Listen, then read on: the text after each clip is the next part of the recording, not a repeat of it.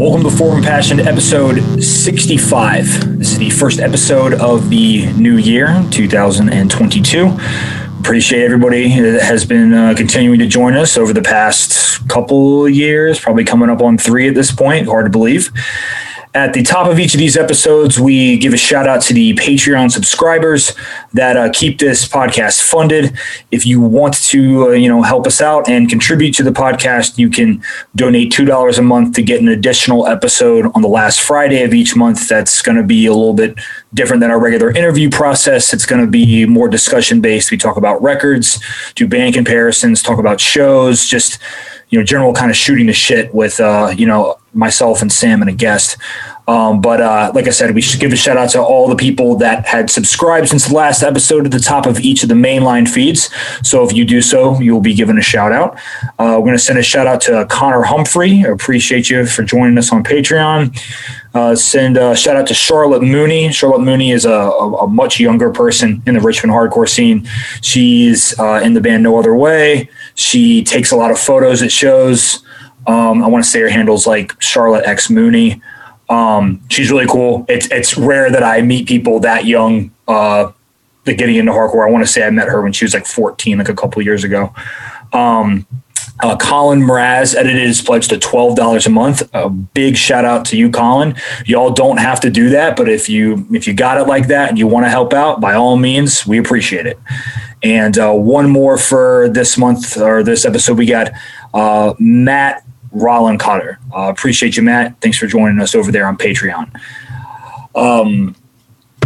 Starting off the year with a bang. Got a very seasoned individual as our first episode of 2022. Someone I've been seeing on and off stages for the better part of a decade, if not a decade, if not more. And somebody that I think has contributed to doing a lot of very interesting stuff in regards to their interpretation of heavy music. We have on Bo Loaders himself. How you doing, Bo? I'm doing well, thanks. Did I pronounce your last name correctly? It's Looters, but nobody says it right. Yeah. My fault. I realized I probably screwed that up. But, don't even worry about it. Bo Looters, everybody, don't fuck it up. You're here.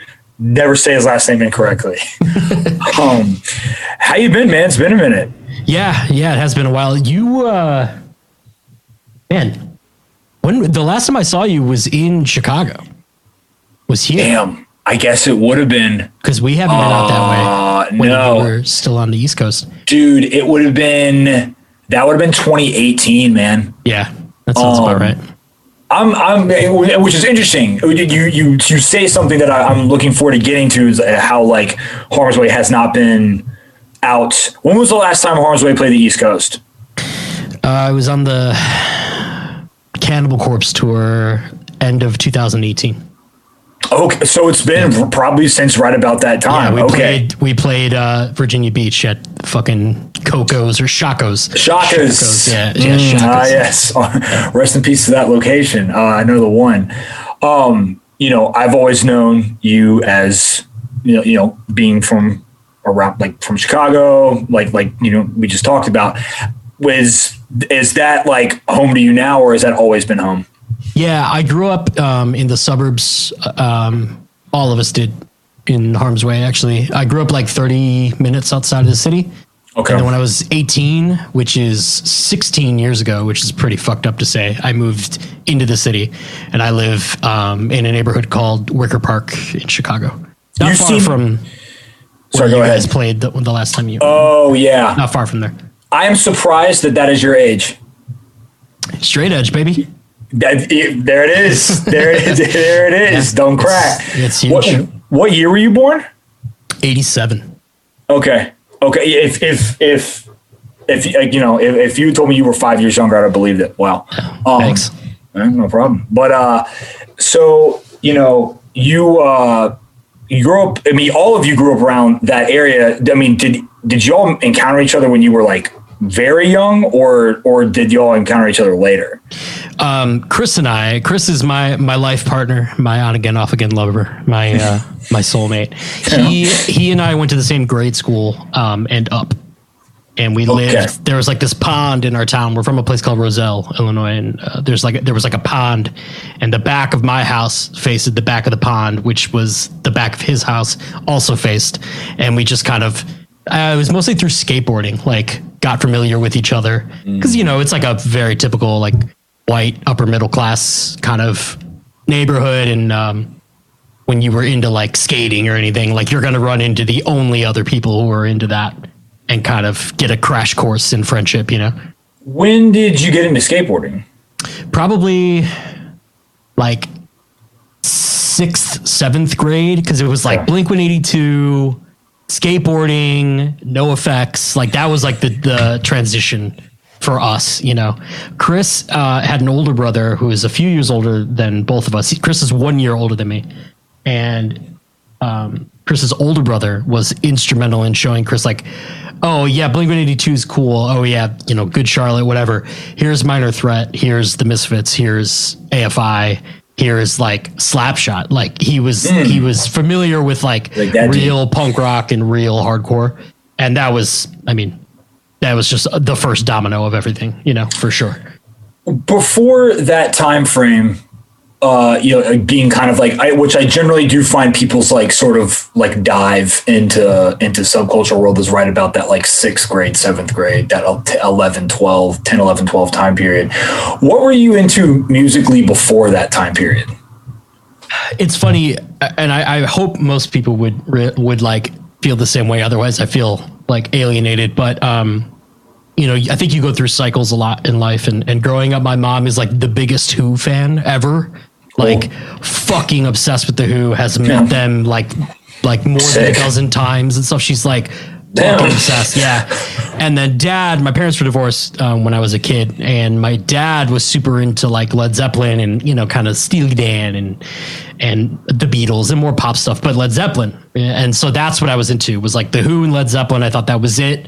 They were like the wizards of everything, and they still pretty much are. And, then I got into punk rock, and it was like, oh, Screeching Weasel says you can't like Led Zeppelin, dude. No fucking way. And it was like, oh yeah, I don't like Led Zeppelin. And then obviously now I fucking love Led Zeppelin. But, so that was pretty much it. I think and I was also really into Kid Rock in 6th grade. Okay. I was like, that was my first like, oh, this is for me. This is my thing, That would have been, that would have been like definite like red hat, like bowler hat vibe, like wife beater and the track pants era of him for sure. Yep. Definitely remember. Yeah. I remember when Ball at the Ball came out for sure. How old are you? I'm 32. Oh, okay. I was born in 89. So you and I aren't far off. So we would have gone to high school together. Precisely. And you experience stuff at the same. Totally. That kind of like, that's why I always ask that question, because I think people might like think it's kind of arbitrary, but like in regards to subculture music, I think it's actually pretty important, because you find things like how you and I were to find like bands or get into stuff is very different than somebody who's like 21 right now. Oh, dude, yeah, they weren't on the Bridge 9 Soulseek page, like that's such a relic of when we got into music, and when the internet was infantile as far as like music streaming and shit goes. So yeah, absolutely, very relevant. So yeah, and so to that point, so you're into the classic rock stuff, and I was the same way, where I was like, your parents put you on that, same with me, but then you start specifically getting into punk rock then, which this might seem like weird now, like you talk about it, but there was this whole like, you have to besmirch the name of what they were counter when these bands start. So if you were into like Sex Pistols or like Dead Boys or like Ramones or whatever, that was like anti-classic rock music. Mm-hmm. So I do remember a time in my life where I was like, oh yeah, I don't really like, I fuck with like Hendrix, but like that's it, Yeah. But I love Led Zeppelin, like what you're talking about. I love Zeppelin. I love all that stuff. And you go through cycles. You do come back like in time, and you're like, oh, all that shit rips. Why did I ever not think it didn't? Now, were your mom getting into that stuff? Were your parents musical at all? Did they play instruments? My mom, not so much. My mom has really good taste in music, in my opinion. she went to NYU in the early 80s, and my mom like went to matinees at CB's, and sick. And like, not to, mom's a mom, so I think she gets a pass, but she said things like, oh yeah, I remember Agnostic something in a band with like black guys, but I don't remember, like, we've had that conversation before. But my mom was like an art kid, right? She was into Blondie and like the Police and stuff. So television she used to told me, she was like, oh, the hardcores we were afraid of, they were like homeless. Yeah. Like what my mom would say, so obviously my mom wasn't like a punk rocker, but she was like an art kid at NYU. And, but she didn't play an instrument. My dad is like the music guy. My dad to this day is still, he records music at home in his studio. And like my whole life growing up, he was a wedding singer. He was a bass playing wedding guy. Fuck yeah. He could do like the James Brown shit was his thing. He could do like the screeches. So he can play. Yeah, he could play. I mean, it's been his full-time career like my entire life. So he's super Christian, pretty right wing. And we don't see eye to eye on a lot of stuff. But one thing my dad and I can always talk about is like Paul McCartney or Michael Jackson, and then like movies and TV. He like his Christian blindfolds come off when it comes to like all art. Sorry, I just punched the mic. And when it comes to art, he's like, I don't care. I love The Sopranos. I love, whatever. He can appreciate it for what it is. So he and I can that's like the only thing we get along with, really. Our fathers sound very similar. Yeah, really. It's interesting. Like, it's like my dad became religious like more so later in life, and he's like not like a Trumper, but like he's definitely like a Republican guy, Yeah. And which, I mean, I never get into like political shit like on this podcast, whatever, because it's just the entire system is. Like I won't get into it, but but when it comes to like movies, music, like art and stuff, same thing. You can have that kind of conversation. It's nice to have that connection, and I suspect because of what you end up doing like thematically, musically, like, and not to like assume anything, but was there ever like when you were growing up, was there ever like strife with him? You talk about not seeing eye to eye. But I would imagine with kind of like what Harm's Way would be known to be about at times, that there had to be some kind of seeds of dissent there. Oh yeah. I'm sure everybody kind of goes through it, especially if you have a parent who leans in either direction, I would assume. Mm-hmm. When I realized that my dad was like, oh, my dad believes all gay people are going to go to hell. Like that. My dad believes that, like, that's his thing. Like I like lost it. And there were periods of time where we didn't talk and I didn't go over, because my parents got divorced when I was still months old. So like growing up, it was always once a week and every other weekend seeing my dad until I was 18. That was like the agreement or whatever. So, I mean, there would be times where when I was old enough, my parents were cool and they got along. So it was like, yeah, I'm not going over. Like I'm staying. I'm gonna play guitar in the garage or whatever. Like I didn't want to go see my dad's because we would only argue, and it would always be about religion. It would always be about like all the hot topic bullshit, the fucking abortion and gay rights, and and this is in the early 2000s when gay marriage wasn't a thing at all, and like true. Blah blah blah, and it drove me insane. I think he's chilled out a bit now. I think actually my stepmom is kind of the more right-leaning one, but regardless of that, I think they kind of, ironically speaking, a year to the day after the shit that happened a year ago. Oh, that's right. I think that was kind of a reality check for both of them, honestly, which like I'm very happy to say. Oh, well, I think that. So I think it's funny you bring that up. I think what occurred a year ago, because again, same thing, seeing like weird similarities between you and I. My parents divorced and I was like 2. Yeah. I was on the same schedule. Yeah, like it just like that. I do think that the last 4 years prior to 2020 and then Jan 6, I think was like a wake up call for like a lot of people in like a different regard, where you see something on television and you're like, well, that's technically like, and I'm putting air quotes here, my team. Right. Do I really want these people to be like, do I really want these people to be on my team, or do I want to be on those people's team? You know, what have you. And I'm not saying that I probably like change people's like how they would vote or what have, or, you know, any direction, but it might get people to think like, oh, like perhaps I should not be so gung ho about, you know, this position or person or candidate, you know, what have you, if this is the kind of stuff that they support. That's like associated with it, you know? Exactly. Yeah, absolutely. You talked about like saying, like you would be like, I'm not going over, I'm going to play guitar. When did you start playing guitar? So my dad, you know, being the musician guy, he gave me my first guitar when I was 10 for my 10th birthday.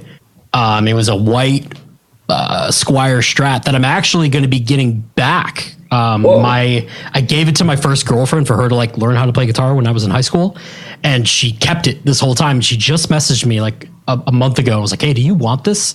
Like, I'm cleaning up the parents' house, blah, blah, blah. And I said, hell yeah, I'm actually very excited to get that back. But that was right around the time I was really into Blink-182. So a Strat and everything, like it all worked out. And that's how I learned to do a lot of guitar stuff in the first place, you know? So 10 would have been the time. Okay. And so like when you get it, you reference like Screeching Weasel, Blink-182, like, is that the kind of stuff that you're trying to play, or because of the kind of like classic rock background, are you like looking to, you know, like do some of the stuff your mom showed you?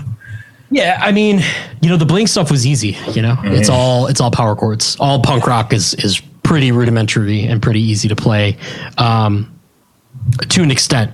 It's not that easy to play really well, but it's easy to play to an extent. Whereas like fucking Black Dog by Led Zeppelin is tough for a 10-year-old with little 10-year-old hands to play on a guitar. So I would try to play some of that stuff. And like, I dedicated, probably a year, maybe a summer to playing like all of Stairway to Heaven. I wanted to be able to play it, you know, and like I did it and it was fine, but like, it didn't sound good. You know what I mean? Like, I'm not that, I learned very quickly that like, I wasn't that kind of player. I don't have that dexterity to be like beautiful and like soft. And, you know, I think, being comfortable and discovering that there's like, hey, there's a genre of music for people who don't know what the fuck they're doing on their instrument. Like, you're fine. That was huge. That was, I mean, listen to Misfits songs or like the live Misfits record. They don't know how to tune. It's like amazing. No, you know, they do not. That was huge for me. So what, you know, being that you were kind of like into like the pop punk stuff of the jour of that, like that would have been like, what, like 99, 98, 99, 2000, like right in there. Exactly. What was kind of like the next step for you in that time? Were you like, oh, I want to go see this stuff? Or was it like, I want to kind of like dive deeper, kind of like what branch did you kind of take? Dude, that's a good question. There's two directions for it that both kind of intertwine. One was a Blink-182 like home video, like a fan video where it was like behind the scenes Blink stuff. Okay. And Tom rattles off like 20 bands that they were into. That's and sick. Me being who I was, just wrote all these bands down and went to Best Buy or went to Hot Topic or went to whatever, Coconuts, and like tried to find the NoFX record and the Misfits record, the Minor Threat record, whatever it was. A big one for me, which is funny because it was not, it's kind of weird to think about in hindsight, but Anti-Flag was huge. Oh, for me. They were big. They were really big at the time though. They were very popular at the time, and one of them or two of them or whatever were Straight Edge. So that's when I found out about Straight Edge. That's right. And that for me was like literally crucial. I was like, oh, wait a minute. There's like, you know, the reason my parents got divorced was because of substance abuse and stuff. And my mom was still struggling with it at the time and blah, blah, blah. There's punks who won't be like that. Like, I don't have to, I can be like cool, you know what I mean? Like being a young kid, like I don't want to be lame or whatever, but it was like, oh, I can be punk and I can be like not destroying myself and I'm still like cool or whatever. Like, hell fuck yeah. So that was an immediate, you know, and then finding out about AFI and then Minor Threat and just boom, you know. Going from there, sure. You know, it's funny, you remember the Anti-Flag thing, and what I always think about is I'm like, who's the guy who plays bass for Anti-Flag? Justin number 2. That's right. I remember it was like a name with like a letter or something like that, you know, whatever. And I was like, oh, that guy's got ups. And I was just looking at a picture of you, and I was like, and I was just thought about that, and I was like, dude, they both got the air. They both got the fucking air. Okay, interesting. That's a really interesting place to find Straight Edge from, because I completely forgot that they had Straight Edge members. Yeah, I mean, like I'm sure, like that's like a rare case where like that's someone's entry point. But yeah, you going from there to AFI, also having members like that as well, and to like, you know, the Misfits, because AFI were covering the Misfits, huge into the Misfits. And then it was like, who did the Misfits play with? And it was like, yo, the Misfits and SSD Control had like a legit relationship. So it was like the Misfits ended up being like the penultimate band for me. It was just like also the penultimate band for me. Yeah, exactly. It was just like, oh, you got punk, you have pop, you have, you know, thrash shit, you have, you know, the vibe, the darkness or whatever, while still being down with like legit hard bands. Yep. That's fucking, I mean, that's what I want my band to be. You know what I mean? Like that's exactly it. You know, their existence was such an interesting thing, because if it's like weird, you look, they started earlier than the rest of the bands that they will get lumped in with, and nobody else they played with sounded like them at all. Not one. I mean, I guess it's just because of Glenn being the factor, but even sonically, there wasn't really like, it's like them playing a show with like Negative Approach and Necros. They don't sound like either of those bands. Or playing with like SSD, or like I want to say they may have played with Minor Threat at some point too. Yeah. And what's funny is all those shows that you just said are like in the 80s. You know, they started in 78, right? Exactly. And before they had Doyle in the band, and when it was Frenchie and stuff, like they're playing Max's wearing like weird spandexy shit. Like, oh, dude, their first Inception gear, dude. So weird and so wild, and in my opinion, like very original. You know, like just extremely. I can't say enough about that. I could do. Maybe we do a Patreon. We just do a deep dive on Misfits. I would be totally down. If you are listening and you hear that idea and it sounds cool, tell me and we'll do it. Okay, so you're getting into that.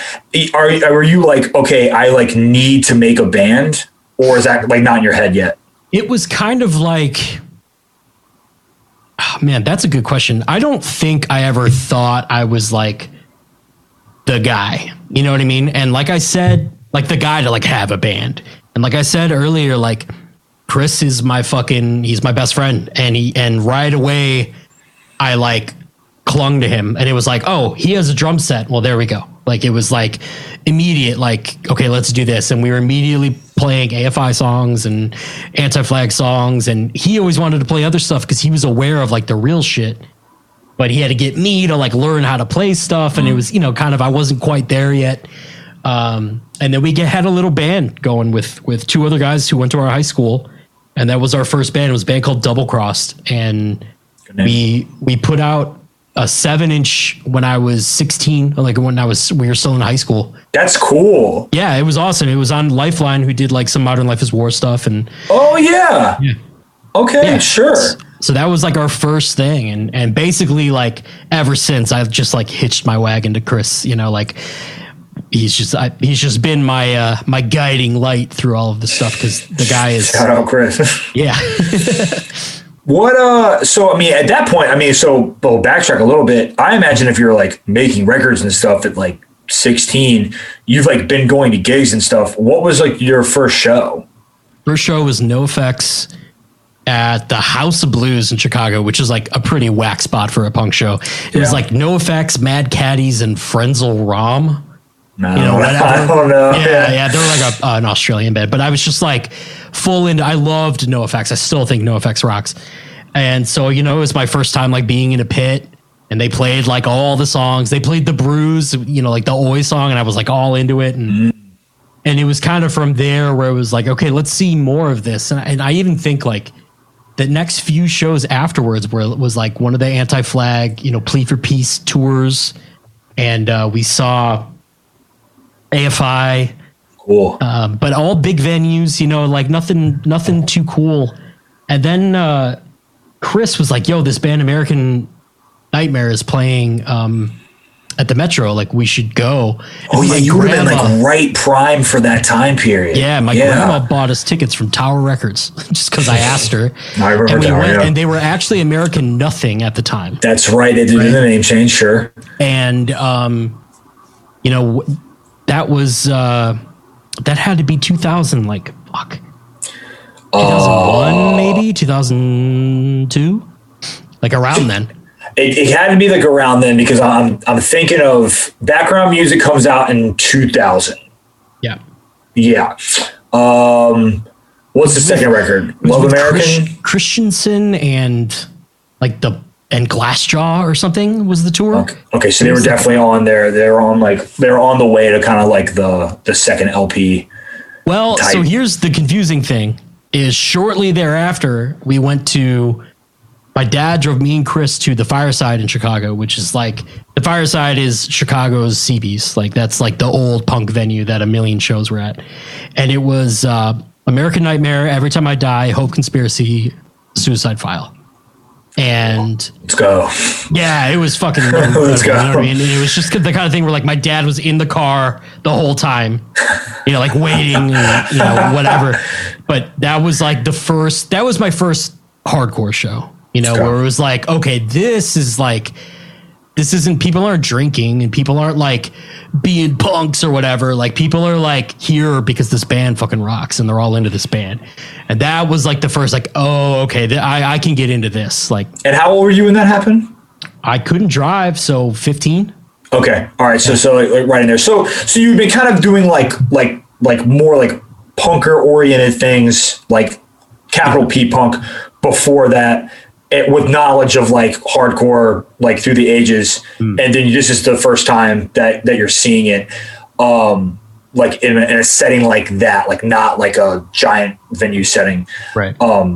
So, and you're already doing your band at the time too, correct? Yeah, we had our band, but we had I don't think the 7-inch was out yet. I kind of went out of order. Yeah. But we had like a demo. Like a little burnt CDR demo, you know? Mm-hmm. And it was kind of whatever. And then we did the 7-inch and we started playing like actual Chicago hardcore shows. Okay. Where we would like open them. What, like, had you played anything? What was the first show you played? It was at this place called the Fishbowl Coffee House in Roselle, where Chris and I grew up.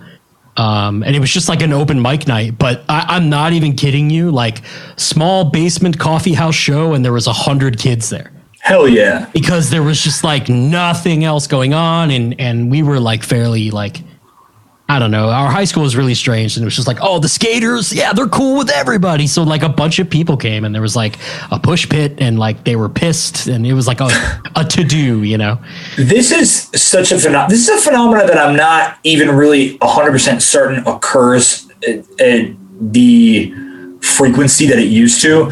That what you just described, I feel like was happening like all the time. When I was about that age, for me, like a couple years later, like playing some coffee shop where like a ton of high school kids come. Yeah. And it's like that exact, like, I think like around the same time period, I was playing like comic book stores. Yeah. Like same vibe, a bunch of like high school, like nobody cares about the bands really. It's more just like, oh, we know that bands are playing, so we're going, you know. And for whatever reason, just a ton of people turned up. Like, like more people showed up to there than a lot of shows I've played as an adult. You know what I mean? Like, it was like fucking weird. Even to this day, it's strange. Yeah. So you guys do that. Also, what was Double Cross like? Like, what was kind of like the sonic? We were a straight youth crew band.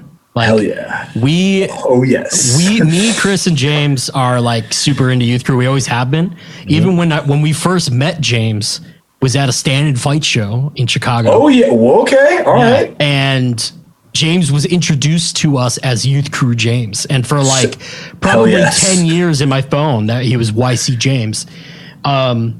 We were obsessed with Youth Crew, and we figured like, hey, we're kids. We would cover Chain Strength, and we would cover 10 Yard Fight, and we would cover fucking Gorilla Biscuits and just like whatever we would cover, like the best of the best. Yeah, all the good shit, dude. We would cover Wide Awake, Turning Point. What did you do? Last Straw? Of course. Hell yeah, hell yeah. But let's go. We were just obsessed with that. It was like, okay, that can be our thing, and like everyone in Chicago was super fucking cool and super like welcoming of us. I think like it's kind of novel to see a bunch of kids who get dropped off by their parents like play a gig and cover Hardcore Pride. You know what I mean? Oh yeah, it's like fucking cool. Yeah, exactly. So the first Chicago hardcore show that we played was a show that Chris booked. He was 16 or 17 at a Park District where we grew up, and I got my license that day and drove to the show, which was like a big deal for me, and we played with Plan of Attack, who were from Chicago, a band called Sidewalk, who was from Chicago, a band called Too Sweet, was like a pop punk band, and a few others that I can't remember. And then we opened it, and again, we covered Chain of Strength and 10 Yard Fight, and people, I remember it was in a gym, and there was like the dividing curtain, and people like walked around the curtain to be like, oh shit, it's 10 Yard Fight, kind of a thing. Hell yeah. So it was just like, it was just a really cool thing. And from there on, we were getting invited to play, and like Sidewalk was like a huge deal, and Plan of Attack was a big deal in Chicago. I definitely remember seeing those records in stores. Yeah. Like I've been to like Vinyl Conflict and been like, oh, like I've seen this, like, or I like seen like multiple records of theirs. I think. So I mean, like this sounds awesome. You're getting to play like cool shows. People sound like they're into it. You have like records, and you're all like like still in high school. How long was Double Cross the band? I mean, like for real, not very long. Maybe like 2 years. Okay. On like, I consider like that band becoming real when we started playing like in Chicago shows, because everything else was just kind of like figuring out what to do, But we played, we played the last hardcore show at the Fireside with Comeback Kid, Allegiance, and Champion was supposed to play, but they dropped. That was the last hardcore show that ever happened there. So I got to play, the venue, which is like I legitimately like hold near and dear. Hell yeah. We played out of state a bit. We played Chicago and Kansas City with Mental Injustice. Fucking sick. Okay. Yeah, it was right around then. It was right around the locking out shit. Yeah. And like to 05-ish. Yeah. And yeah. Still 03, 04. Yeah. Right around there. Exactly. 03, 04, 05. I graduated in 06. Okay. So that was, that was it. And that band, we played our last show in Chicago, and the two guys, Brad and Kyle, were the other guys in the band, like kind of keep up with, but not super close. And then Chris and I continued doing music. And by the end of Double Crossed, a band called Few and the Proud was already started. And that was our introduction to John Caution, who eventually sang for Nachos. Yep. And James, and then this guy Bernie, who had sang for a band called Hostage Situation that they were all in prior. That was like almost their Double Crossed. So what was the Few and the Proud, like what was how did that come together, and like what was sort of like the mission statement there? Literally nothing but straight edge and like New York hardcore. Like that was it. Like literally every song was about straight edge. Mm-hmm. And this was, I think the demo was 05, and we wanted to rip off Outburst and Breakdown like only. Fucking sick. And it was sick. Hell and it was, yeah. It was before bands, not obviously like things come in waves. Like it was before that was really very popular. Oh, at that dude, time. People were not doing like 05, 06 is like, so I consider locking out the people that were doing that, but that is slowly phasing out towards like, because Mental breaks up in 08 and Righteous James kind of stops doing stuff around the same time, I want to say.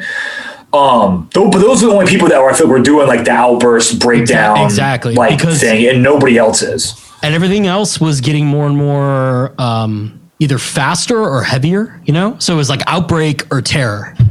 Or like that was like when like the melodic shit started happening too. Oh yeah, fuck. And that like that realm as well. So it's like everything is exactly. You're either doing the Outbreak or like the Trash Talk or the Ceremony type thing. Yes. Or you're doing heavier like Terror was, or the melodic thing. So going for what you guys are going for was definitely not not what was kind of the deal.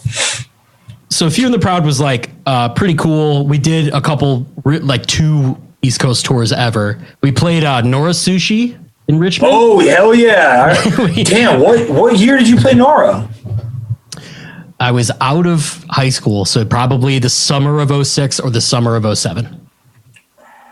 If it was summer of 07, there is a possibility that I was there. There you go. Do you remember who you played with at all? I don't remember. I know Yancey was there. I know yeah, there were people there boy. who like we knew, and who James knew, but not.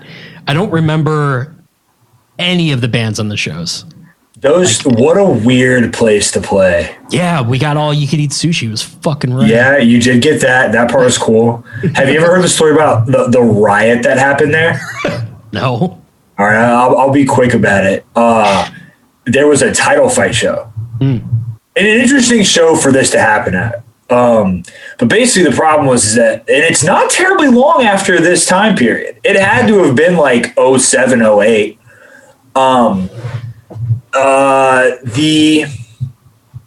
Maybe it's 09, but what basically ended up happening was that was a 21 and up venue.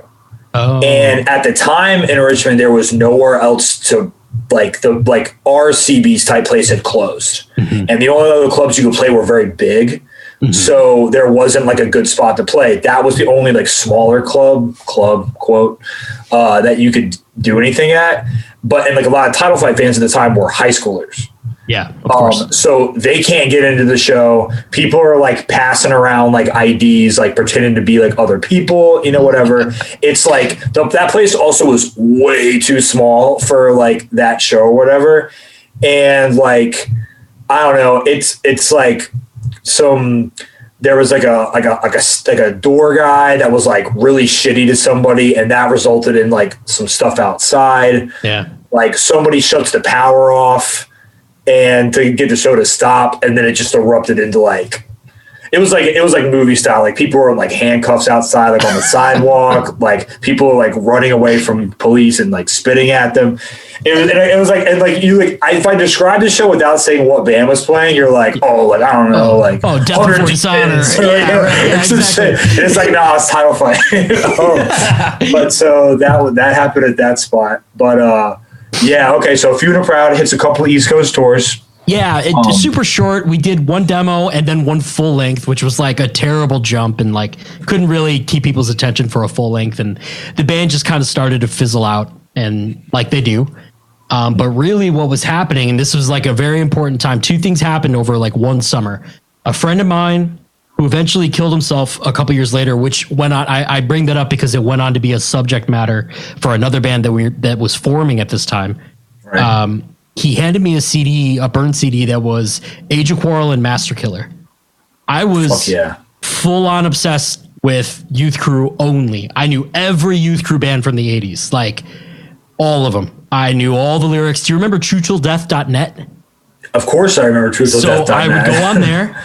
I would look up every fucking band and every record, and then go on SoulSeek, go to the Bridge 9 fucking board room, and download every Youth Crew record I could find, and every band that sounded like it, like the 90s kind of revival shit, like everything. I was fucking obsessed. It's all I cared about. And then I heard Age of Quarrel, and I was like, oh, wait a minute. Like, Don't Tread on Me wait a minute. This is the Youth Crew part. What is this? Like, like I like something clicked. And then I listened to the hell out of that and went to the next record and heard Master Killer. And it was like, oh, I don't know how to describe it. There's no like reason why it clicked, but it just clicked in my head. Those are 2 like perfect records. Yeah. And this is so fascinating to me that you were acquainted with Youth Crew stuff prior to like Age of Quarrel. Yeah.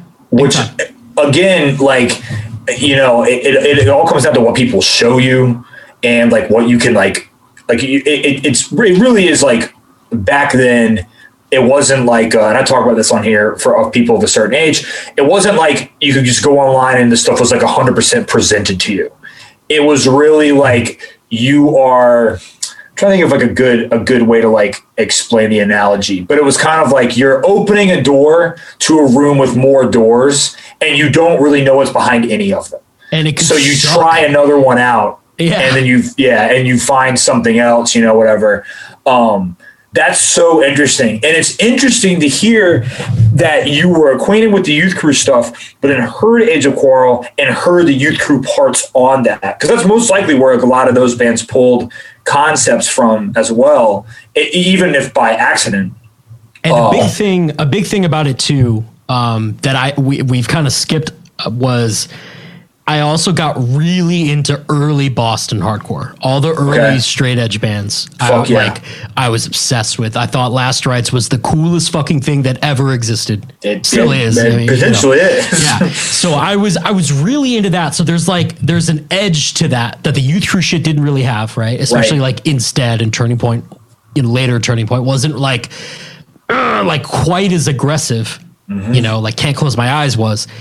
And then because of what was around at the time was like Mental, like you said, and like the current Locking Out bands were like a little bit more fun, like Righteous Gems was like bouncy, more fun than like the angry thing. So like when I heard Age of Quarrel, it was a combination of like, oh, this is like hard punk rock and like the catchy shit that I love about Youth Crew. And they were really surviving on the streets. It's like all real shit. It's real shit. So it was just like an immediate, like love, full on connection with that record. And in the same way, Master Killer showed me that like heavy music was okay. Heavy music is good.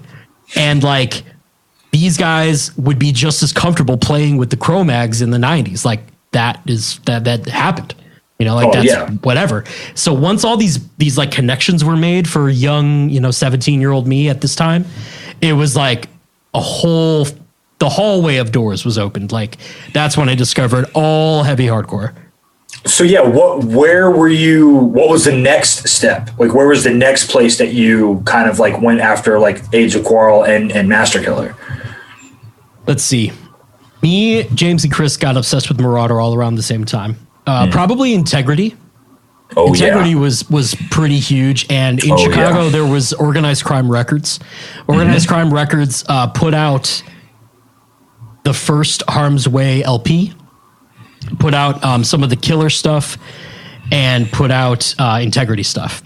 But that perfectly brings me to the most important band in Chicago hardcore is The Killer.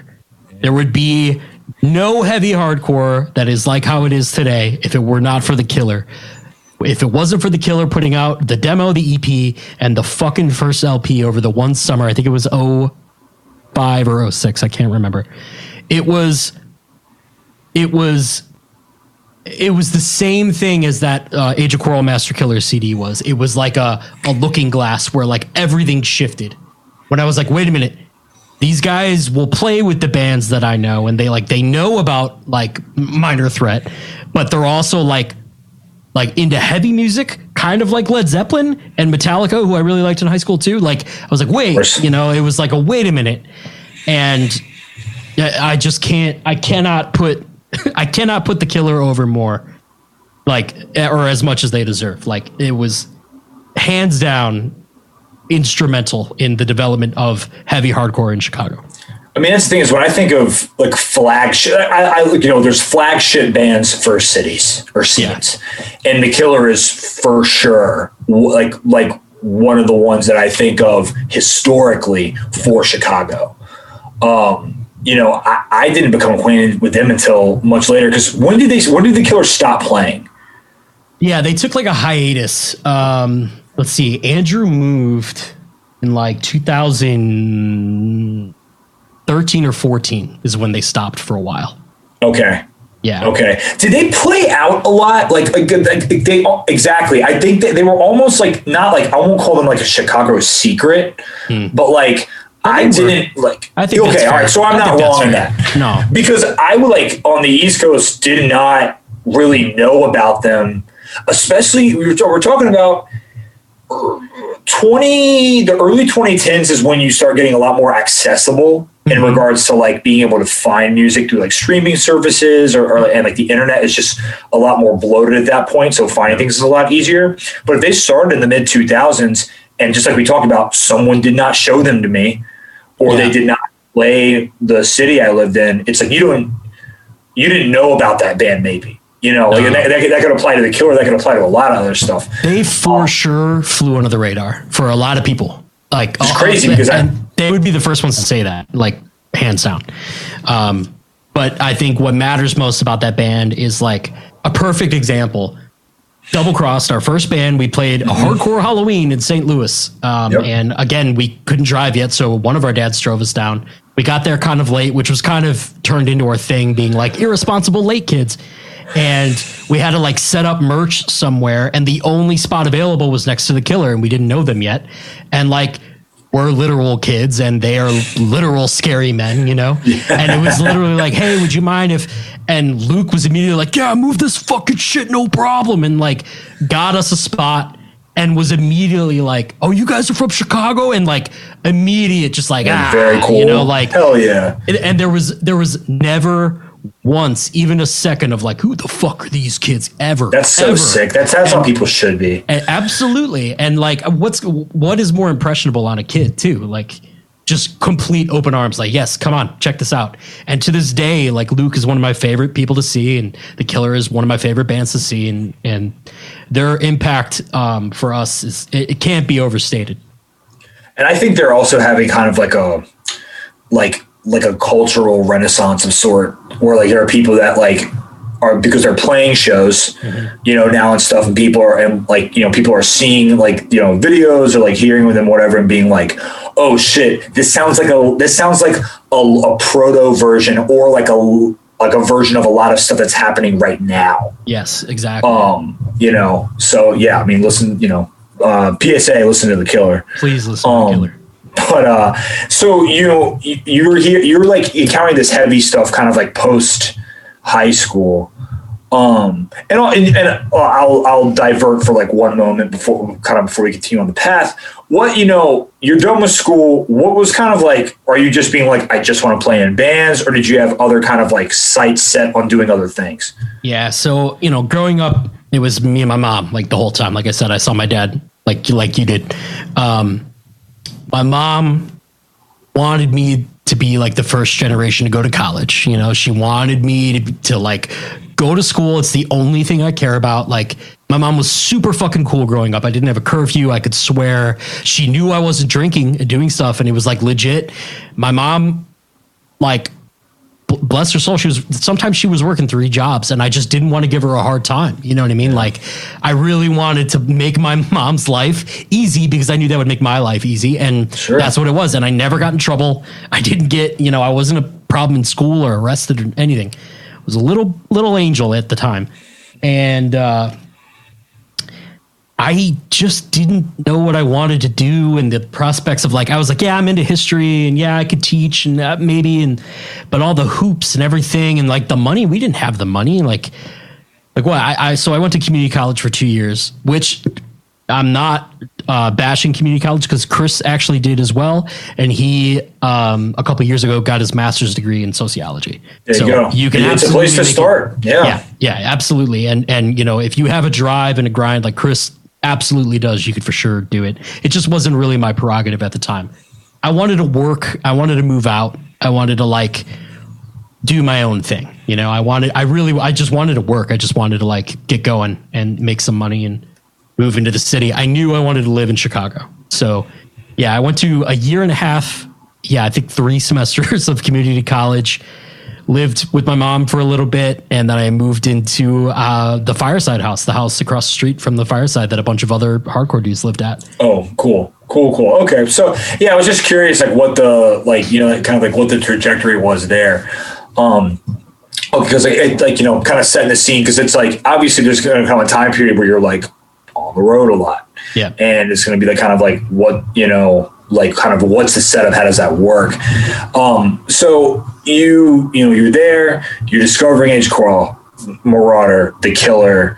You know, are you like, I need to drop everything I'm doing and make this music, or like kind of like where's your head at? Okay, so this is good. So Few and the Proud was doing our thing, and while we would practice, our singer, this guy Bernie, he lives in Japan now, and I've only seen him once because we've only been to Japan once, and he moved like over a decade ago now, and he was always fucking late. Like, he would never show up to practices, and he didn't say like, "Don't practice without me," but he really wanted to wait for us to wait for him to get there, so that if like something popped into his head, blah blah blah. So while we were waiting, we were like, "Yo, we should like switch instruments, and James should sing, and we should make like a power violence band," because we were all into Infest. Because again, Infest had a little bit of a Youth Crew crossover, so there was like an immediate hook for me. They did, yeah. And into Charles Bronson and Crossed Out and all that kind of stuff.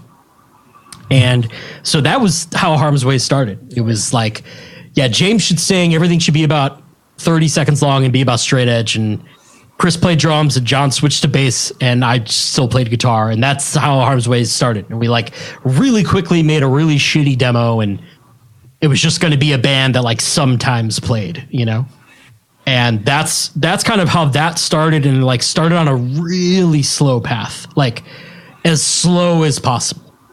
The demo came out in 2006. And we put out like the first thing that most people know from us would be maybe No Gods, or then Isolation was 2010, 2011. So like years. I remember the Harm's Way like power violence era. Okay. Yeah.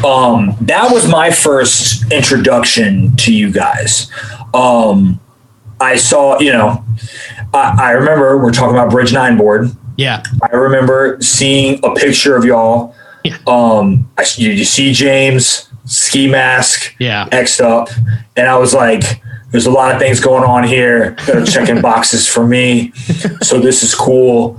What was interesting is that y'all were for sure like lumped in with like the power violence, obviously being a power violence band at the time, or lumped in with kind of the power violence world, which was like pretty separate from like, at least around where I was, it was pretty separate from like the hardcore world.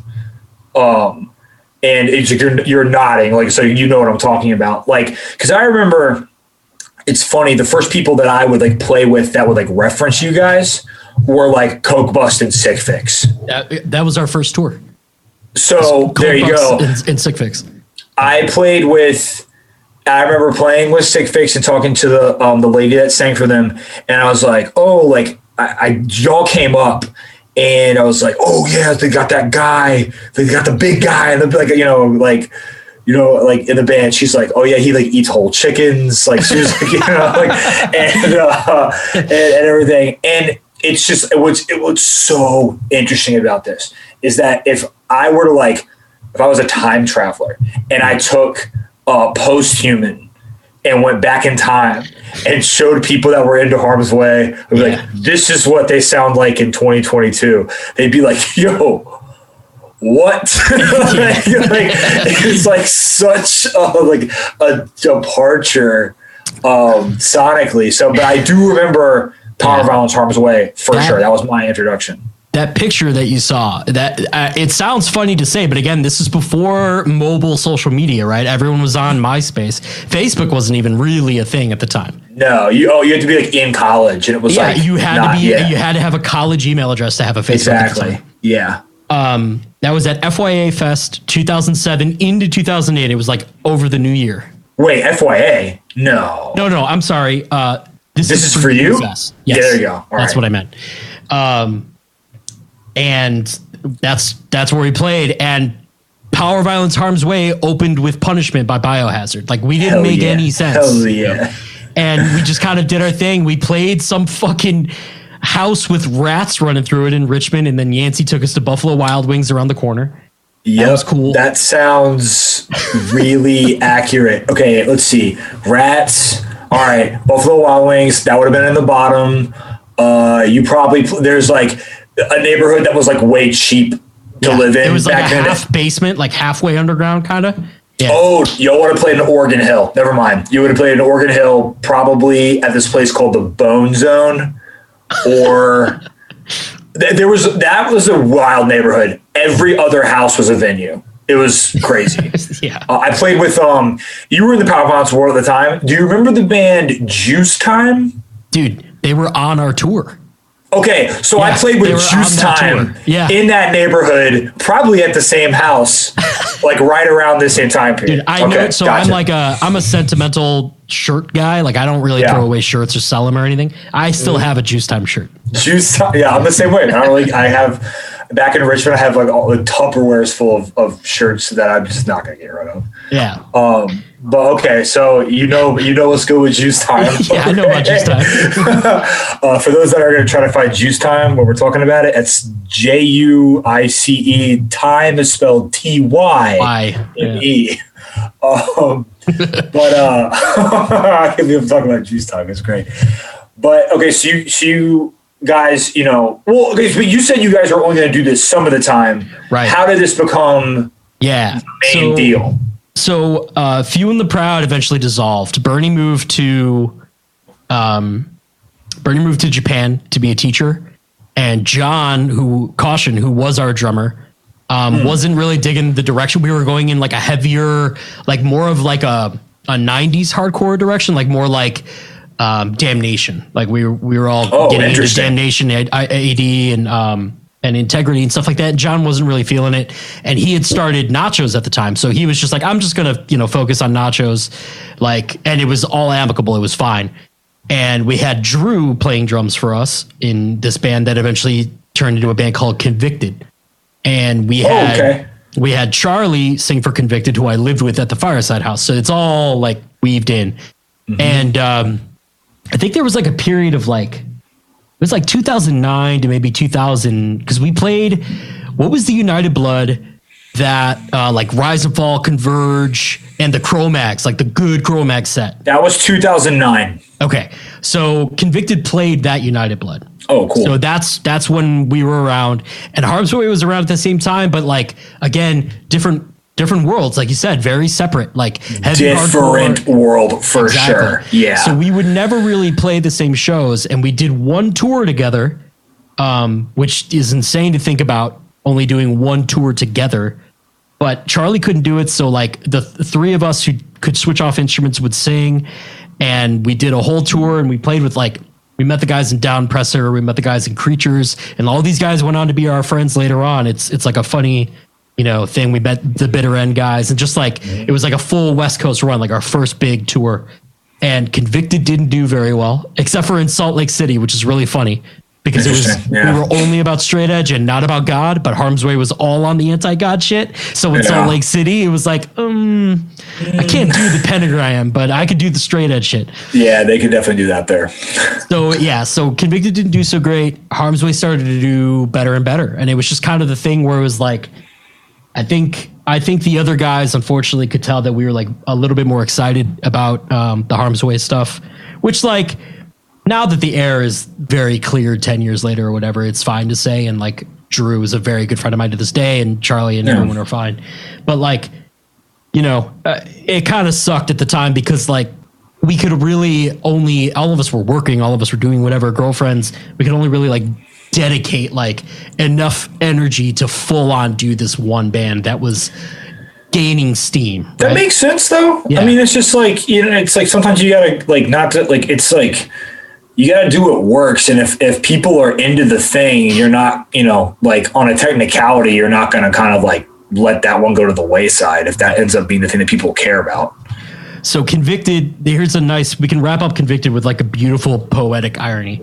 One of the last songs on the Convicted 7-inch was the date of our friend Dave, who killed himself, which is the 3rd of January. So it actually just passed, and it was 15 years ago, so 2007. And it was 1307 was the name of the song. Dave is the guy who gave me the Cro-Mags Marauder CD. Crazy. Okay? That was life-changing. The last Convicted show was in Chicago at the Subterranean. Cro-Mags, Marauder, Death Threat, The Killer, Left Hand Path, Convicted, and that was our last show. So sick. What a gig. Fucking hell, man. And so just crazy, circular, whatever. Full circle, dude. I do like the poetry in that. Yeah, there's something there. And so then it was okay, Harm's Way is the full on, that would have been 2000, I think 11 or 2012, maybe 10 or 11, because it was after the United Blood. So, and that's when it was like full on Harm's Way from that point on. So you're doing that then. How many records has Harm's Way done at that point?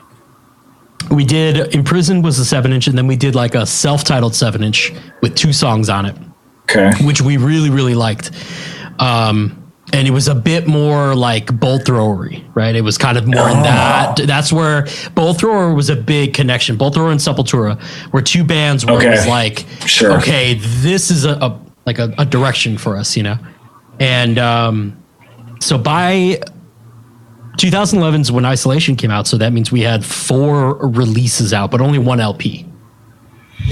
Okay, all right. So Approaches, which is kind of whatever. I remember Reality Approaches. Warriors Will Reign was on that one. Yeah, yes. So here's the thing. That record, though, is I feel like kind of like because if you had gone from Imprisoned to Isolation, I think people would have been like, bro, what? Like, absolutely. even there, the records in between were like good, kind of like, we're showing you where we're going. Yep. We're showing you that we're like going down a certain path a little bit, and we go a little bit farther down the path each time we release something. When did No Gods, No Masters come out? That would have been 2010. Okay, so that's again right before that as well. So you know, like you're showing people, it's like, okay, there's like, you know, No Gods, No Masters is distinctly heavy, but so by that point, people are like, okay, we know this band's like going like heavy mode for sure. Right. Isolation comes out huge. Like I remember that era distinctly, because just, you know, like everybody I knew was super into it. This is your first record on Closed Casket. This is so No Gods came out on Closed Casket. Okay. So how had y'all gotten linked? Okay. How had y'all gotten linked up with them? You know, it was kind of I had mentioned organized crime in Chicago before. It was just kind of a matter of like looking for something that could possibly get us more exposure than a record label that was like solely based in Chicago that people didn't really know about. And which is funny to say, because at the time, and I think, you know, I'm not, no shade to Justin. I think Justin would agree with me. At the time, I don't think people really were too aware of Closed Casket. And we played, it was the Sound and Fury 2012, the year of the motorcycle. Yes. We met Justin from Closed Casket and we just talked to him. And it was just Wait, in 12? 2012, yeah, because we went to Australia right after. But Isolation came out in... Oh, yeah, wait a minute, 2009. I'm sorry, 2009. That was I'd be like, bro, there's no way. Yeah. I'm conflating 2 different years of Sound and Fury, 2009. Yeah, okay. All right, so you meet him and you meet him at Sound and Fury in 2009. Yes, 2009. That was the year of the motorcycle, and we just kind of talked to him, and it was just kind of like, oh, this guy, like, he wants, like, if anybody who knows like Closed Casket's release schedule or like all the bands they've worked with, like Justin has a crazy drive and a crazy ambition for being more or less a one-man operation, and at the time, definitely a one-man operation. And it was apparent the moment it happened, like we met him, it was like, this guy, like, he cares about how the vinyl looks. He cares about how, like, we want the gloss to be on the insert. He cares about how, like what the write-ups are going to be. He cares about, like, all the shit that is like, oh, I guess that is important to care about. You know what I mean? Like, he was really, really into it. So there was just he's like a record man. Yeah, he's a record guy. He wants to produce a product that is attractive, right? And so that was pretty much it. And then so that was No Gods. We put that out with him, and then and that was like, yeah, like you said, it was like, okay, this is heavier, and it was pretty well received. And we did our first European tour with Rise and Fall and Nails, and that's when I met like Taylor. And we had already met Rise and Fall. We did a small tour with them in the States, and we love those guys. But that's when I met Taylor, and that's like a big connection for us too. And obviously Todd and John and everybody from the Nails camp. And we did the Euro thing, and it was like, oh, holy shit, like we did it. You know, like I never would have thought the band that started because our other singer couldn't make it went to Europe even one time. You know, like it's fucking crazy. And then Isolation came out, and like, what's funny is at the time, like when we put it out, we had another guy playing bass with us, this guy Dave, and then our friend Saba, who was in like Bad Seed and all the Pennsylvania bands, like, and eventually Nails was like, he was in the band and he's credited on Isolation, and he didn't play one note on that fucker, which he knows. It's just like, it's like a funny thing. It's just how it happened. But, you know, we kind of like made all these connections, and we were writing this record. And I remember when we were putting it out, I was thinking like, yeah, we'll see, man. I don't know. Like I was very unsure because, like you said, I thought it was going to be really kind of out of left field for people too. Yeah, I mean, that's the thing is that, like, you know, what I'm hearing is this. I'm hearing, based on you telling me about your connection to Closed Casket and all these things that are happening, that it's kind of like the stars aligned in a particular way that made things work. You're talking about Justin doing Closed Casket, and at the time, it's like they're not what they are now. You know, it's like nobody really knew. You have an individual with a lot of drive that's like into a particular sound. Mm-hmm. And he's like, you know, like, I want to put out bands that have this heavier sound. Could work, could not, you know, you know, like, you don't know. And you have changed the vibe of a band that you've kind of been operating in a different world with.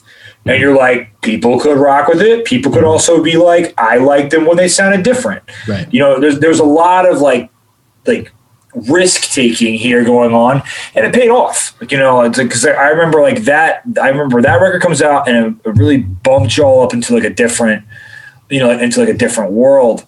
And man, there's it's interesting. Harm's Way has existed, in my opinion, in many worlds at this point. You know, so, and I think this is just kind of the full step into another one at that point. Yeah. So definitely. This comes out, and kind of like, what do you remember from the time period? Is like, you know, like kind of how did you feel about things after that record came out? I remember meeting a lot of people and it being kind of overwhelming, and doing like, I think it was 2000. I don't think Isolation was out yet, but we did a tour with Backtrack and Foundation, and it was a full US. It started at Rainfest outside of Seattle and like went all the way down. And that's when I met all the people who are still my friends to this day, including the Backtrack guys. And dude, Backtrack had 5 roadies. They had Little Aaron, they had like Seeley, they had, fucking Big Brett. Like, they had a million people with them. And then, shout out Big Brett. Yeah, and then Foundation had everybody. And we met these guys, and they were all our age. They were mostly straight edge. Like, there's a couple people who weren't, and that's it. Out of this whole group of guys who were like all our age, we all love Marauder. You know what I mean? Like, it was just like immediately we clicked, and we like did this whole tour together, and it was great. And then later on, after Isolation came out, we did a tour where we opened for, it was the Acacia Strain, Terror, Straight from the Path, and us. Now, obviously, we had been Terror fans. This was in the fall of 2011. Okay. And we had been Terror fans forever, and still am. I think they're probably the most important modern hardcore band. That would be my vote. And so touring with them was great. Getting to know them was great. I'm like a huge Carry On guy. I'm a huge No Warning guy. Talking to Jordan about to Jordan about No Warning shit was like blowing my mind. Yeah. Meeting the Stray guys was awesome, and meeting the Acacia Strain was awesome, and Vincent was like, again, super welcoming. Hey, that was our first. I hear he's really cool. First big tour, right? Mm-hmm. That was our first, like, there's like a load in time. There's a tour manager. There's like, you have to do all this shit according to the schedule. It was like when we really learned how to do stuff. And it was overwhelming, and it was kind of eye-opening to the like, hey, like, if you want to do this and kind of maybe make a living out of it, like, there's some ugly parts, not ugly, but just like, money. Driving. It becomes a job. Exactly. You know? So not like ugly, like, oh, people were bad. Not like that at all. But just like, we have to worry about merch running out. Like, what? Like, that's a great problem to have. But it's also like, well, what do we do? What do I do now? Yeah, we hadn't worried about it yet, you know? So you're getting a taste of like the real deal of the professional side of things. Getting a taste of what the next like 10 years was going to be. Yeah, because this is where you end up going. Yeah, and kind of knowing that, right? So that's kind of the thing where we're like, man, like I was unemployed, like I was literally on unemployment, and like depending on the band, and I was like, wow, this could last us, and it's fucking hard. Like, I don't have $1. You know what I mean? Like, this is fucking brutal. So it was it's either like this works or like, or I'm getting a desk job. Yeah, like because I didn't have any skills or whatever. So you end up doing like, you do that tour. You're meeting all these people. You're getting a glimpse into what would kind of be the future. A lot of bands could have operated at the level you were at the time and made it work. Been fine, but y'all had ambitions, at least from an observational standpoint, because it appeared that you guys were being like, okay, if we're gonna make this what we do, we're gonna be real deal about it. Once you're kind of in the lay of the land, you're popular, people are rocking out, to like Isolation and stuff. What was you've played Europe? What was next?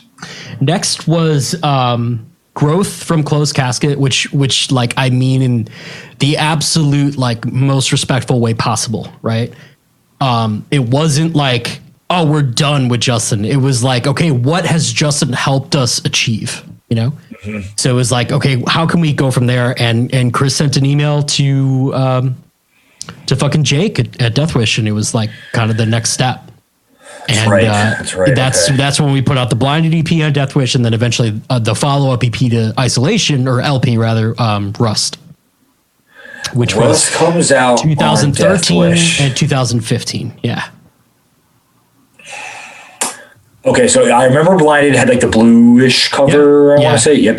Florian drew that guy who did a ton of cool European stuff and Rise and Fall stuff. We were very proud of that at the time. Yep.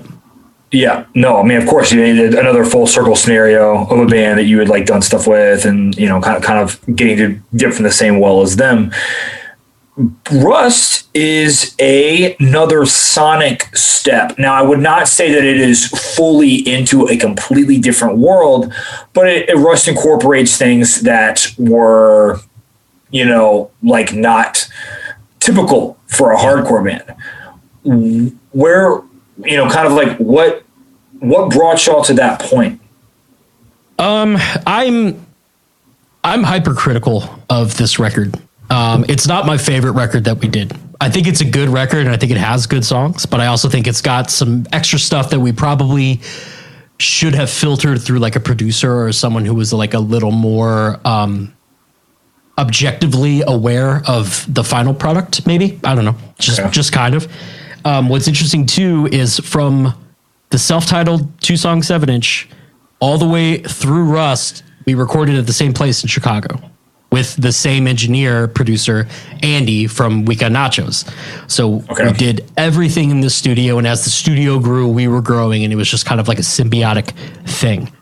And with Blinded, we had to write an EP because we were leaving for a tour and blah, blah, blah. In like we had to write and record it in literally 3 weeks. We had half a song done, and it was like, holy shit. So we put out Blinded, and you have a 7-minute song at the beginning of it. Right. Because again, we didn't have the time to kind of like chop it up. And then I think we did the inverse for Rust, where we had all the time in the world. We were putting stuff out once a year, and we took 2 years. Because y'all definitely do the EP thing pretty regular. Yeah. Yeah. I love an EP. From the early 2000s, hardcore EPs are fucking dope. Like they were all over the place. There was nothing cooler than the Deathwish, Dead Man's Hand split EPs. Like that was fucking the Ringworm, and I didn't even talk about Ringworm. The Ringworm and Terror, Dead Man's Hand split was like the coolest fucking thing. So we're really into EPs and stuff like that, and like little stepping stones. And I just think that Rust, I don't know. I think the idea of Rust kind of, I don't know. I don't want to sound like I don't like it, but it's just, you know, you have favorites and you have less favorites and blah, blah, blah. And I just think maybe the overall scope kind of got away from us, and it just is a bit long and a bit like, you know, could have been trimmed a little bit.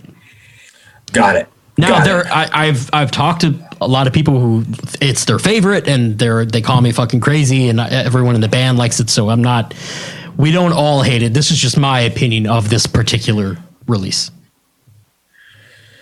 Sorry, everybody. We had a little bit of a technical difficulty. We're going to jump back into, we got it all fixed. We're going to jump back into talking about the Rust record.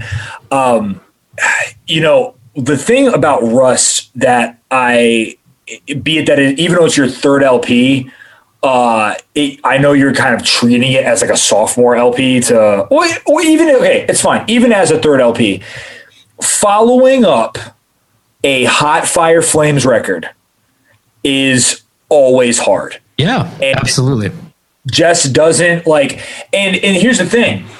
You might like Rust, and a lot of people do like Rust, and I'm sure it hits a spot for a certain listener for sure. I like Isolation more. It's a little more my thing. But I think Rust, as we've talked about for a lot of Harm's Way material, Rust is the next step in the path of Stones to get to the next location. Definitely. You know? And Absolutely. So you need that. But so that comes out in what you said, 2015?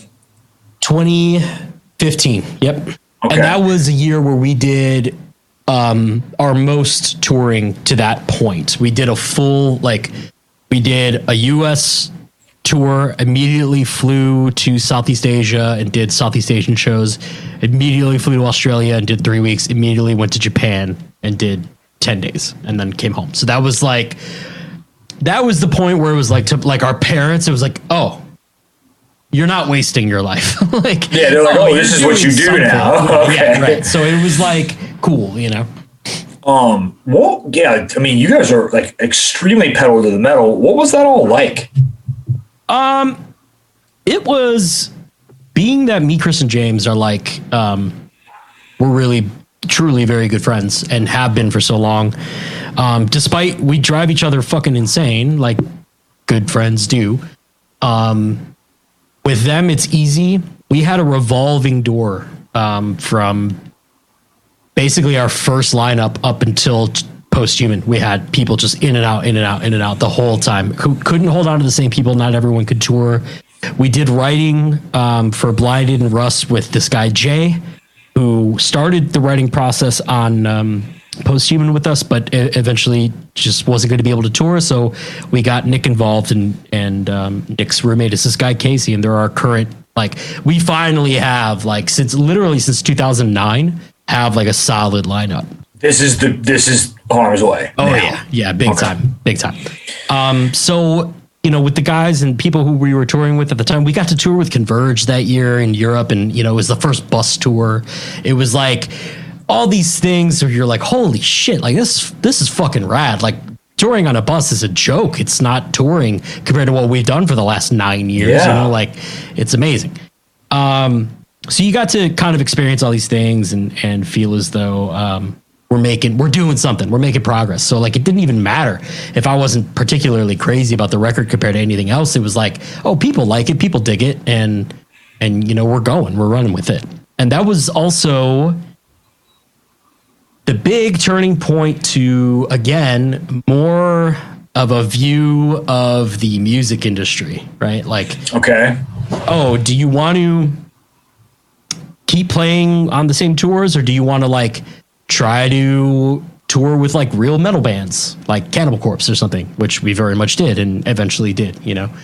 And that's when the role of, at least for us, because you absolutely don't need this as like a DIY band. You don't need a manager. Booking agents are kind of great anyway, but you don't need a booking agent. You don't need this or that. Like you can do stuff on your own. And I'm sorry, this has to be super distracting. I'm chilling. Okay, for those that are unable to see this podcast, as none of you are able to see it, he has a bitchin' video of Obituary going on behind him. The classic Turned Inside Out video from Headbangers Ball, which if you've never seen, go ahead and change your life. It is what every show should look like. Yeah. Okay. But it was kind of that glimpse into that side of what we might be dealing with and what we eventually are like involved in. And it opened a ton of doors for us, and also was, again, much like in 2011 when we did our first real big tour, was like, oh, there's like that exists too. Like there are bands on, fucking. It's so hard to not like say to not so hard to not really talk shit, but like they're like do Warped Tour, and you see bands who they're not there to play music, like they're there to like make money and hang out with people and like party. It's like you see that, and you don't really see that in hardcore. Like no, like that's not what hardcore is about. You know what I mean? And if a band was really about that, like I feel like people are smart, people would know right away. It's just like, oh, who is this fucking... Oh, you guys are fake as shit. Like, you guys don't actually care what you're doing. Yeah. And when that does, in the rare instance that does happen, and I can't even cite one, like, off the top of my head, but, like, when that does happen, people very quickly are like, fuck that. Like, so... But, yeah, when you get into kind of, like, the super pro world, it's like, there's some people that, like, they're like, oh, this is just a paycheck, bro. Like, I don't care. And that's, you're seeing all that. Yeah, I mean, we started to, right? Like that was like the beginning of it. There was a period in between Rust and Posthuman where it was like, okay, let's. Posthuman came out in 2018, so that was a 3-year gap, which for us was like a very long time. Yeah, we're about to have an even longer one because of COVID, but regardless, it was. We wrote on it for a long time. And we got Nick involved, and Nick is a fucking weirdo, like space wizard on guitar who's like obsessed with music and is just incredibly talented and such a better guitar player than me. And his roommate happened to be this guy who's really into electronic music and hip hop and stuff. And he was able to program one of the songs that's on Posthuman. And we just kind of like folded them in, and they, we're all thick as thieves now. It's actually kind of astounding how well we all get along for two groups of people that didn't really know each other for so long. We were able to do 2018 was like a super, super busy year for the band. After the record came out, we really hit it harder than we ever had. And never had a falling out, never had an issue. I'm happy to say, knock on wood. Good. But, Posthuman was the first time that we left Chicago to recorded with Will Putney in New Jersey and in Belleville in a studio that he just closed. And it was the first time where we like lived and only did the record. Like no one was working. No one was, I got to go at 7 or whatever. Like we had always done. It was always like, I get off work at 5, I'll be there by 6 kind of a thing to like do a couple guitar takes or whatever. Like we woke up, talked about the record. We, went to the gym together, everything for 5 weeks. And it was fucking awesome. It was fucking awesome. It rocked. Okay, cool. Yeah. It was probably one of my favorite like periods as a band because like Nick is like a great cook. But he drinks.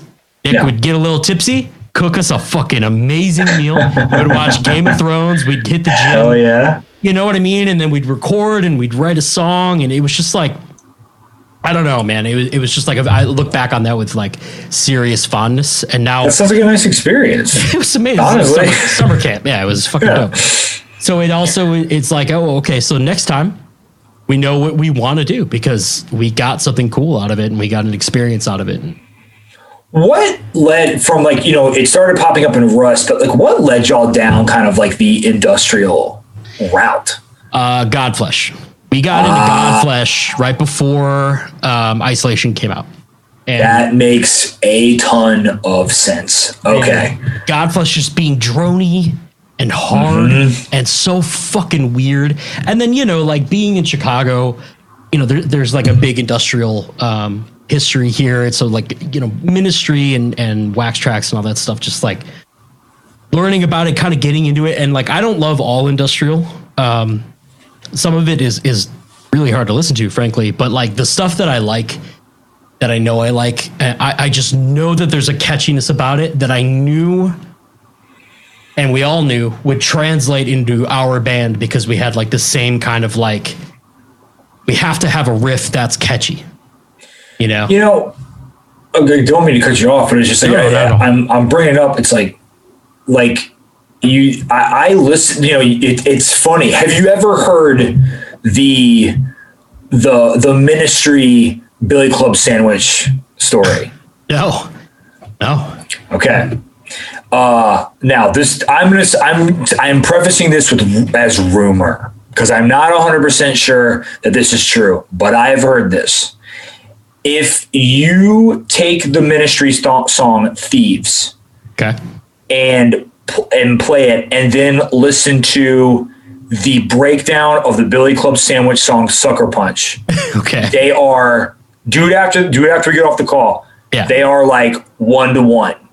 And somebody saw the drummer in a Ministry shirt one time, and they think that they're actually like, he wrote that part in that hardcore song.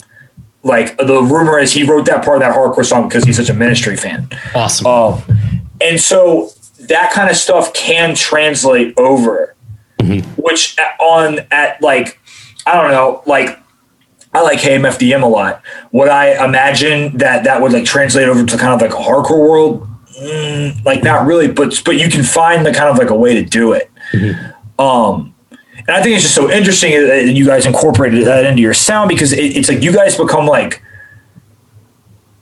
and I mean this like in a positive way, almost like genreless. Like, I don't know what type of band to refer to like Harm's Way as now. It's like an industrial metal band. It's a hardcore band. It's something completely different. You know? I love that.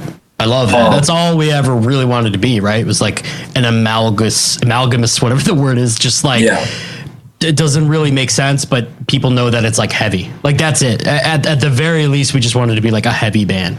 Yeah. And like, you know, I'm sure you and I share the same opinions. Like, we're always going to be a hardcore band no matter what, because it doesn't really matter what the fuck you're playing. It's ethos. It's all up here. Yeah. It's all in that. It's ethos, for sure. So that will never change. And, you know, I'm very proud of that aspect of our band. I don't think anyone could really say otherwise from an outsider's point of view. And, you know, that matters to us. It matters to not suck, to be like good people on tour, and to like take care of people and help when you can, and blah, blah, blah. But Godflesh was huge. Godflesh, that guy is a fucking genius.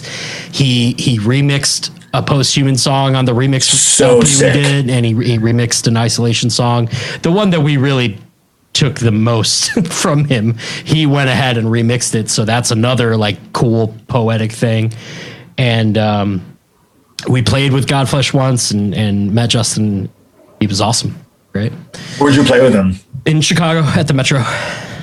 Yeah, taking it back home. You know, when you guys were, you know, you did that long excursion, like the long experience of recording Posthuman. What, you know, in comparison to Rust, or just kind of like, just in general, what were you like, all right, we want this record to be like this? Like, what were you really trying to incorporate into that one? That was, that's a good question. I don't, you know, a lot of it was starting to write with Nick. You know, people might not know this, but for a lot of the band, the main songwriter of Harm's Way was James. He would record a riff at home that was like a single string kind of thing, and just kind of like you had to kind of decipher it, and then we would work on it and we'd turn it into a song. And after, you know, 10 years or whatever, the well's gonna run a little dry, you know? Of course. Bringing in someone new like Nick, who is so like, this guy's changing riffs as soon as I learn them, and it's just like, bro, like, you gotta chill. Like, I can't do that, you know? So he was like a fire just kind of chilling and then literally throwing like a bunch of paper on it or like fuel on it. He was just like a huge, just a huge burst to like the creative process and making ideas work in ways that I would have never thought could and blah, blah, blah. And I don't think there was ever a point on that record where we were like, oh, this is the this song. Like, sure. You know, every record we have there's always like, oh, the Sepultura part or, oh, the Machine Head song or whatever, like how you kind of nickname songs. And I don't remember a whole lot of that on this record on Posthuman. But there was just a lot of like, and I don't even know. It's such a blur. I remember having to really use my brain to remember how to play these songs, like learning them. You know what I mean? Like it was just it was a challenging record for me, and it was totally new and made it really exciting and just kind of really fun. Yeah, well, I mean, it's like breaching into very new ground. This is also the Metal Blade record, correct? Yeah, it's our first record on Metal Blade. How did that kind of union come together? This is a great story, and this is confirmed by the person. So this is not in any way a humble brag or anything. It's legit. Like, yo, listen to how crazy this story is. Do you know the show? Do you know the show Chopped? Yes, the cooking show. Yeah. Do you know who Chris Santos is? He is the shaved head guy with tattoos. I've never watched Chopped, but the name sounds familiar. Okay, but I know Chopped. I know the show. He's a judge on the show. He's like a celebrity chef kind of guy. He owns a bunch of restaurants. He is friends with Brian Slagle. He and Brian Slagle were sharing an Uber in New York, and he said, "Yo, you got to check this out," and put on Rust, and showed Slagle Rust. And we had the pleasure of meeting Chris one time in New York. I asked him. They said, "Yeah, that's what happened." That's so cool. So that what a natural way for that to happen. So fucking bizarre. It's so wild and like obviously hilarious. But that's kind of how that started. And again, it was more just like, it was nothing to do with Death Wish or anything. It was like, well, what's the next step? What is something that Death Wish allowed us now to get to and to grow from? And, you know, like being a heavy band, a metal band, whatever, on the same record label as Cannibal Corpse is fucking rad. You know, crazy, another full circle experience. Man. Another full circle experience, and like a record label with a really crazy track history, and you know, Slagle's fucking awesome, and Mike is great, and everyone we work with there has been really cool, and it's awesome, you know, and so there was that too, though, right? When we're doing the record, is like, you know, we got a lot to live up to here. Yeah, sure. How are the Cannibal Corpse fans gonna like ingest this? Well, I will say this. I did a show for y'all with Braces in maybe 17 or 18. I can't remember which one it was. It might have been on a tour you guys were on with Ringworm. Okay, so that would have been our headliner. Yep. Off of Posthuman. Yes. And what I remember is that I go to that show and there was a lot of people there that I had not seen at anything else. And when Braces and I were talking about it, and we were like, oh, because like there are people here that are like they're here because they are Harm's Way fans. And it's like we had like, you know, you had like a core contingency of people that we knew there, but a lot of people that came that were like, these people are accessing this from not the regular channel. Yeah. And so I think that's the thing, is to answer your question, is that the Posthuman record appealed to a person that maybe previously you weren't reaching before, just only because they didn't have access. Mm-hmm. Yeah. We found out really quickly. As soon as we started the Cannibal Corpse tour, which was like a 5-week tour, it was a long tour. Mm-hmm. As soon as we started it, we never had, every show was great. We never had a bad show. Good. We never had a bad moment. Like everyone in their crew is super professional, awesome, very welcoming, very nice. Corpse Grinder loves Youth of Today. Like it all rocks. He like seems all so of it is sick. Yeah, it's great. Everything that you've heard is like true, and they're fucking rad. They're awesome, and it was a great experience. But like once Posthuman came out, it is how it felt. And shockingly, like the metal world or whatever, and like, you know, kind of beer metal guys are like, they're just hungry for heavy music. Yeah. It's kind of, you know what it was, is slightly before Posthuman. We did a tour with Every Time I Die, Knocked Loose, us, and Eternal Sleep in 2017. Mm-hmm. And we had seen Every Time I Die, and like we were familiar with them, never toured with them. Same thing with Knocked Loose. We had never toured with them. Eternal Sleep and us had toured prior, and we were boys. And we got on this tour, and like immediately, personally speaking, and both as the band and personally, they just fell in love with like both Knocked Loose and Every Time I Die. Every Time I Die are like genuine, actual rock stars who were still fucking cool somehow. And Knocked Loose are like, at the time, teenagers who are fucking blowing up, and who are like, who are just the most hungry and the most excited. And it was so like refreshing and awesome. As, instead of being like, oh man, here we go, another fucking tour, they were like, you know, like, yeah, no, they are machines. Like, absolutely, they are the hate breed of now. I nothing but the utmost respect for those guys, and very, very proud of them. And in a lot of ways, they kind of being, even, you know, as new, quote unquote, and younger than us, showed us that like, hey, you could do Warped Tour. It's fine. You're only going to gain more people. Hey, you could tour with like these bands that aren't really in your wheelhouse. It's fine. It's not going to do anything. And it was absolutely true. They did 2017 Warped Tour, and we did the last one in 2018, and it was fucking amazing. And we shared a bus with Every Time I Die, who were fucking amazing. And it's just like, once all that really started happening, when we were writing for Posthuman in 2017 and going into this touring cycle, it was just like, that's when a lot of things started to really click with us, you know, as like a unit, as like a package, as, you know, whatever. And it's been very, very exciting. And COVID really fucking sucks, because that was going to be the next, you know, everything to 2020 was going to be like blah, blah, blah. And it's just been fucking brutal. Well, that's the thing. So Posthuman comes out in 2018. You do the headliner. It goes well. Mm-hmm. 2019, were you like just like staying home writing another record, or like we were doing like B market tours? We did a Knocked Loose headliner with the Acacia Strain and Higher Power, which was awesome. It was great. It was, every band had an amazing tour.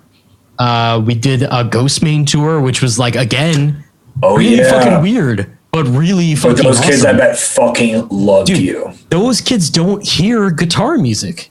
No. When you and I were young and we were walking through the parking lot to fucking Blockbuster, you would hear Alice in Chains being played, or Nirvana, or whatever. Those kids don't hear that at all. Never, ever. You hear it in like a movie, over exaggerated as like a dive bomb or something. Like, you don't like, they're fucking, I mean, there were literally people looking at us like you guys are doing this? Like, the guitar is doing, like, you know, it was fucking awesome.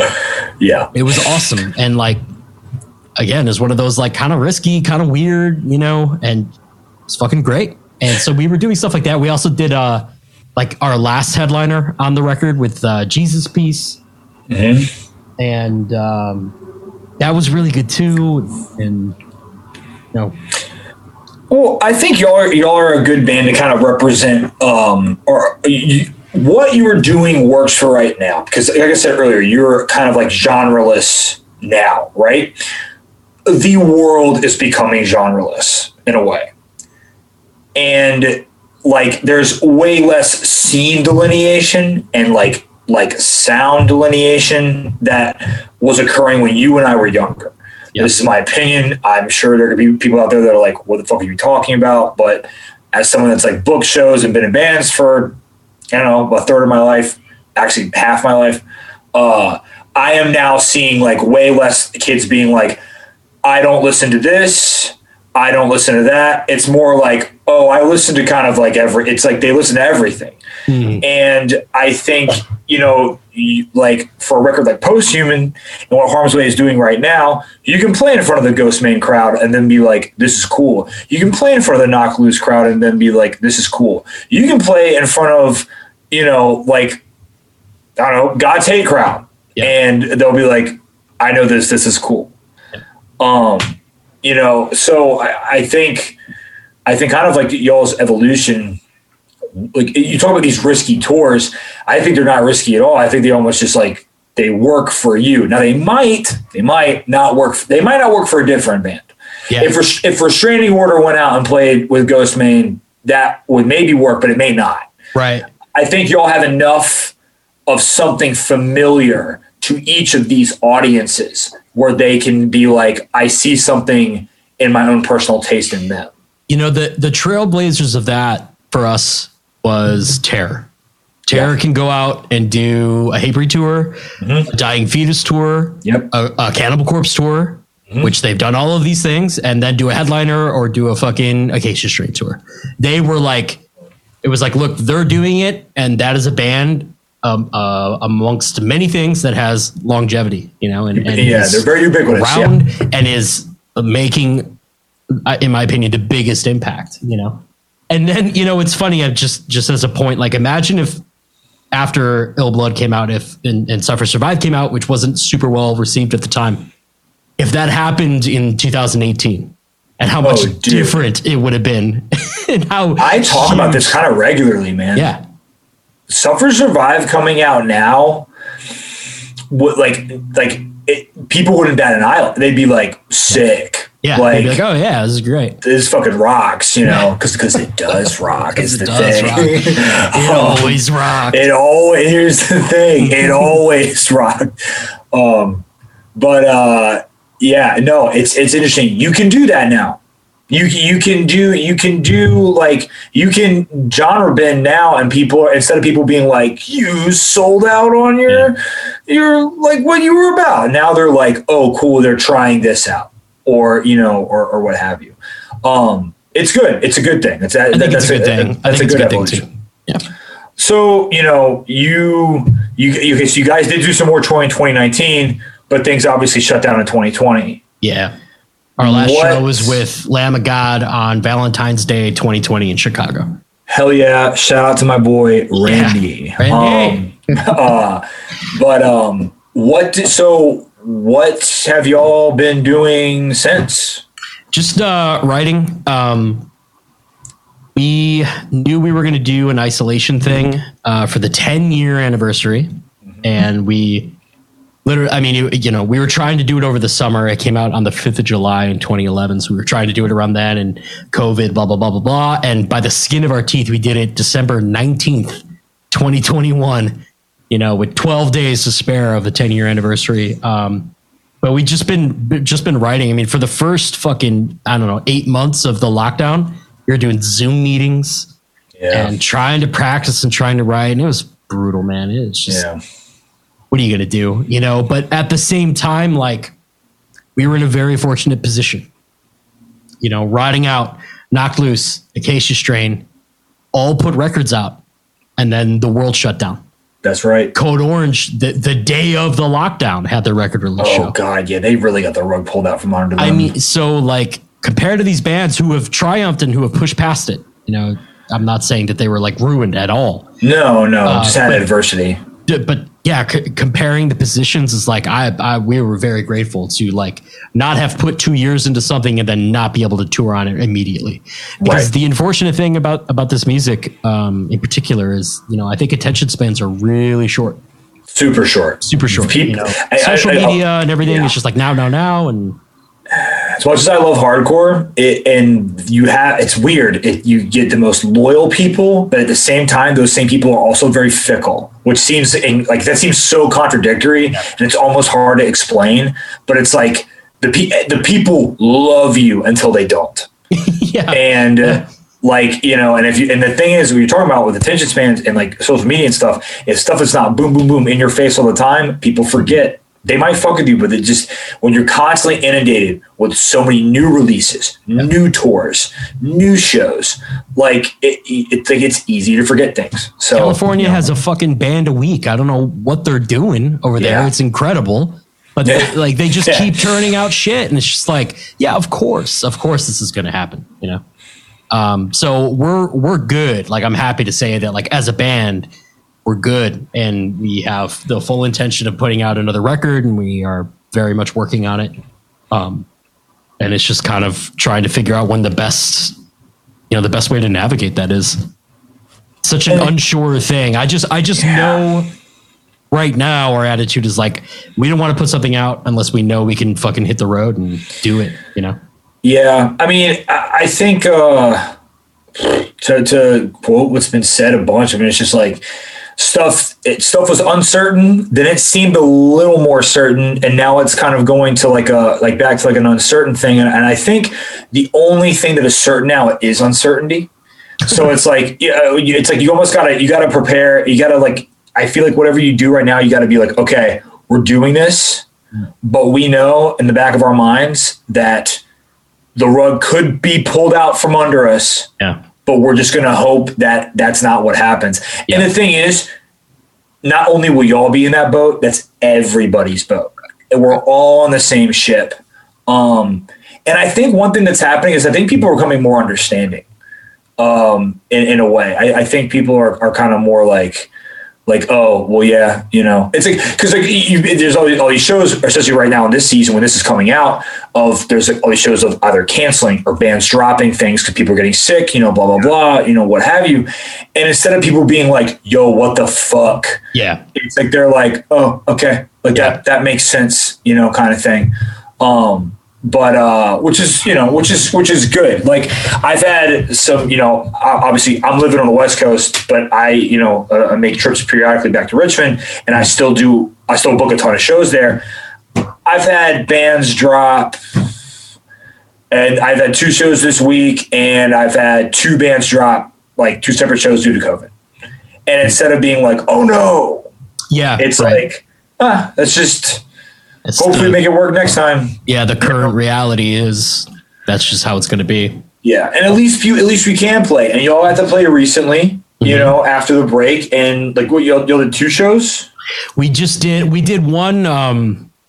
So Knocked Loose, the fucking powerhouses that they are, sold out the Metro in 4 hours, added a second day, and sold out the second day in 8 hours. Mm-hmm. Incendiary was going to play the second day, had their flight canceled last minute, so we got asked to play the day of. So we did a really quick set at that thing, and then we did our isolation thing a couple weeks ago. I thought there was 2, yeah, something we were like planning and had figured out for a minute. So that was kind of a different thing, but yeah, man, we have no shows on the books for the first time in a long time, and that's kind of crazy. Well, I mean, are you gonna try? Are you gonna let's orchestrate some stuff, or are you gonna kind of wait a bit? I think we have. I mean, I'm really kind of winging it, so I'm not officially speaking for the band's plans or anything. But I believe like the vibe is more like, well, we don't need to play right now. Everyone's got a job. Everyone's okay. We don't have to get out there. And also a part of the mentality, at least especially when stuff like you said, kind of got opened a little bit earlier in the year, the mentality was like, I want Knocked Loose and Rotting Out, the Acacia Strain and Code to go out and tour because they just put out records. Right. I want them to have the only shows that everyone's going to be dying to go to. Take them. We don't need them. So you're creating space for them by kind not of officially, right? Yeah, but you're thinking of it that way. Sure, a little bit, absolutely. It's gonna be a tight market. Fuck yeah, get out there. That's true. That is fucking true. Recoup some of that money, man. Absolutely. Yeah. Good call. Well, so I mean, that leads us to right now. What can you reveal? Like, what is next? Definitely putting out an LP. Okay. Definitely planning on hitting it hard. We have some ambitious for us bands who we want to tour with, but obviously, that has to stay vague. But really just kind of like we've done is like, okay, what can we do? I personally, we only went to Japan once. Fuck that. I got to go back. Hell yeah. We do really our second best. Well, I should say third. America's obviously our best place. Then Canada, we do really well. And then our next best place is Australia. Somehow, that's cool though. We toured. I didn't even mention it. We toured Australia in 2019 at the very beginning of the year. It sold out shows and stuff. And it's Hell just like, yeah. fuck yeah. Like that's the coolest shit. And like, you know, Europe is tough and Europe is a grind and we're not there yet, you know, and I want to get there in Europe too. And so we definitely have things that we still want to check off, and like the vibe of the band is good. We're all good and everyone's healthy and everything, you know? So like, we're definitely, we're just kind of like waiting for that clearing where it's like, okay, we can do it. Like, okay, a record can come out. And then on top of it, which I think is probably something that everyone's going to have to realize at some point this year, is like, yo, there is a 12-month wait on vinyl. Oh, dude, don't even. I'm submitting masters to something like tomorrow, and I am already forlorn at like whatever Sam tells me the lead time is. I mean, I just think people need to be aware that there's a very real possibility that the bands are going to be touring on records that you're not going to own until the following year. Which, you know what, as a consumer, right, sounds good to me. I live in the age of streaming. I'll order the record. I mean, I've even thought about this. I've thought about doing that, releasing it, putting pre-orders up with the understanding that it's like you're going to get it later. And then it shows having like cards with like a QR code on it or something and be like, hey, just like this links you right to the record if you want to buy it. Yeah. Go ahead. You know, give it out to everybody with any item of merch, you know, what have you. But dude, if you do that, you can count it as record sales like Metallica does, by the way. There you, oh, really? Hey, buy this record and you get a t-shirt. Or actually, rather, it's buy this t-shirt, you get a record, and that counts as a record sale. Good job, Metallica. Good job, Metallica. That's a very real, you know, that's a reality that I don't think many people are privy to yet. That's gonna be fucking major, because you know, like Adele put out her LP or whatever, like all these huge 40 billion copies or something like that. Like, thanks, Adele. But yeah, that's it. Just writing and planning, and definitely plan on keeping to it for sure. I mean, all right. So, I mean, that, like I said, that leads us to right now. Is there anything you want to leave the listenership with before we sign off? No. Okay. Keep on rocking, man. You know, no, it's just, you know, everybody knows, like, you know, the social media and stuff, like we'll post stuff on there, and we might have some stuff, again, it depends on COVID, but we might have some stuff on either coast coming up, hopefully, but that's super up in the air. No idea when or where or like anything, but we have some ideas. So hopefully we'll be able to make that happen. But everything, we're purposefully staying quiet for a bit. Okay. That way. But people know that they will see Harm's Way, and that's what's important. Absolutely. Well, I want to thank you again for coming on. It's been a blast. It's been a great time. It's made me wish that we got to see each other way more often. Yeah, we have a lot more in common than I realized. Juice time really blew my mind. Juice time, brother. But anyway, thanks again, everybody. If you enjoyed this episode and want to support the podcast, please subscribe to our Patreon at www.patreon.com/Forum of Passion. And we're going to see you next time. Enjoy the beginning of 2022.